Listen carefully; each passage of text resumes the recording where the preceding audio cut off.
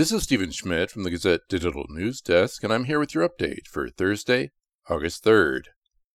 According to the National Weather Service, there will be areas of fog before 10 a.m. in the Cedar Rapids area. Otherwise, it'll be partly sunny, with a high near 90 degrees. On Thursday night, it'll be partly cloudy, with a low of around 69 degrees. More was revealed Wednesday about a sports gambling investigation that now involves both Iowa State and University of Iowa athletes.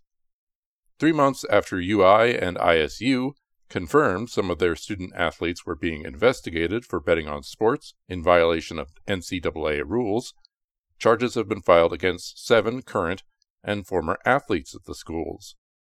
The 7 were charged with tampering with records as part of the state's ongoing investigation, which could result in more charges.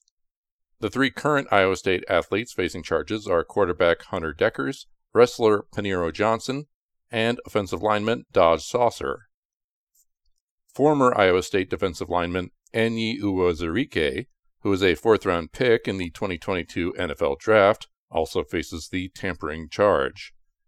Current Iowa kicker Aaron Blom, former Iowa men's basketball guard Ahron Ulis, and former Iowa baseball catcher Gehrig Christensen face the same charge, which is an aggravated misdemeanor.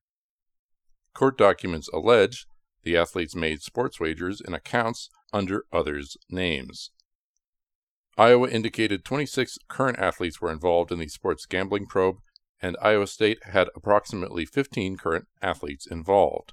Not every player known to be involved in the NCAA's sports wagering investigation has been charged by law enforcement in the sports gambling investigation.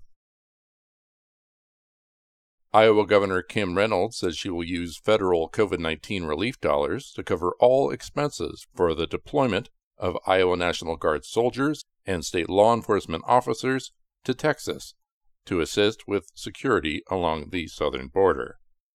Reynolds announced 109 soldiers from the Iowa National Guard on Wednesday deployed to Texas in support of Operation Lone Star, with the mission of deterring illegal border crossings and preventing the trafficking of illegal substances by cartels through Texas.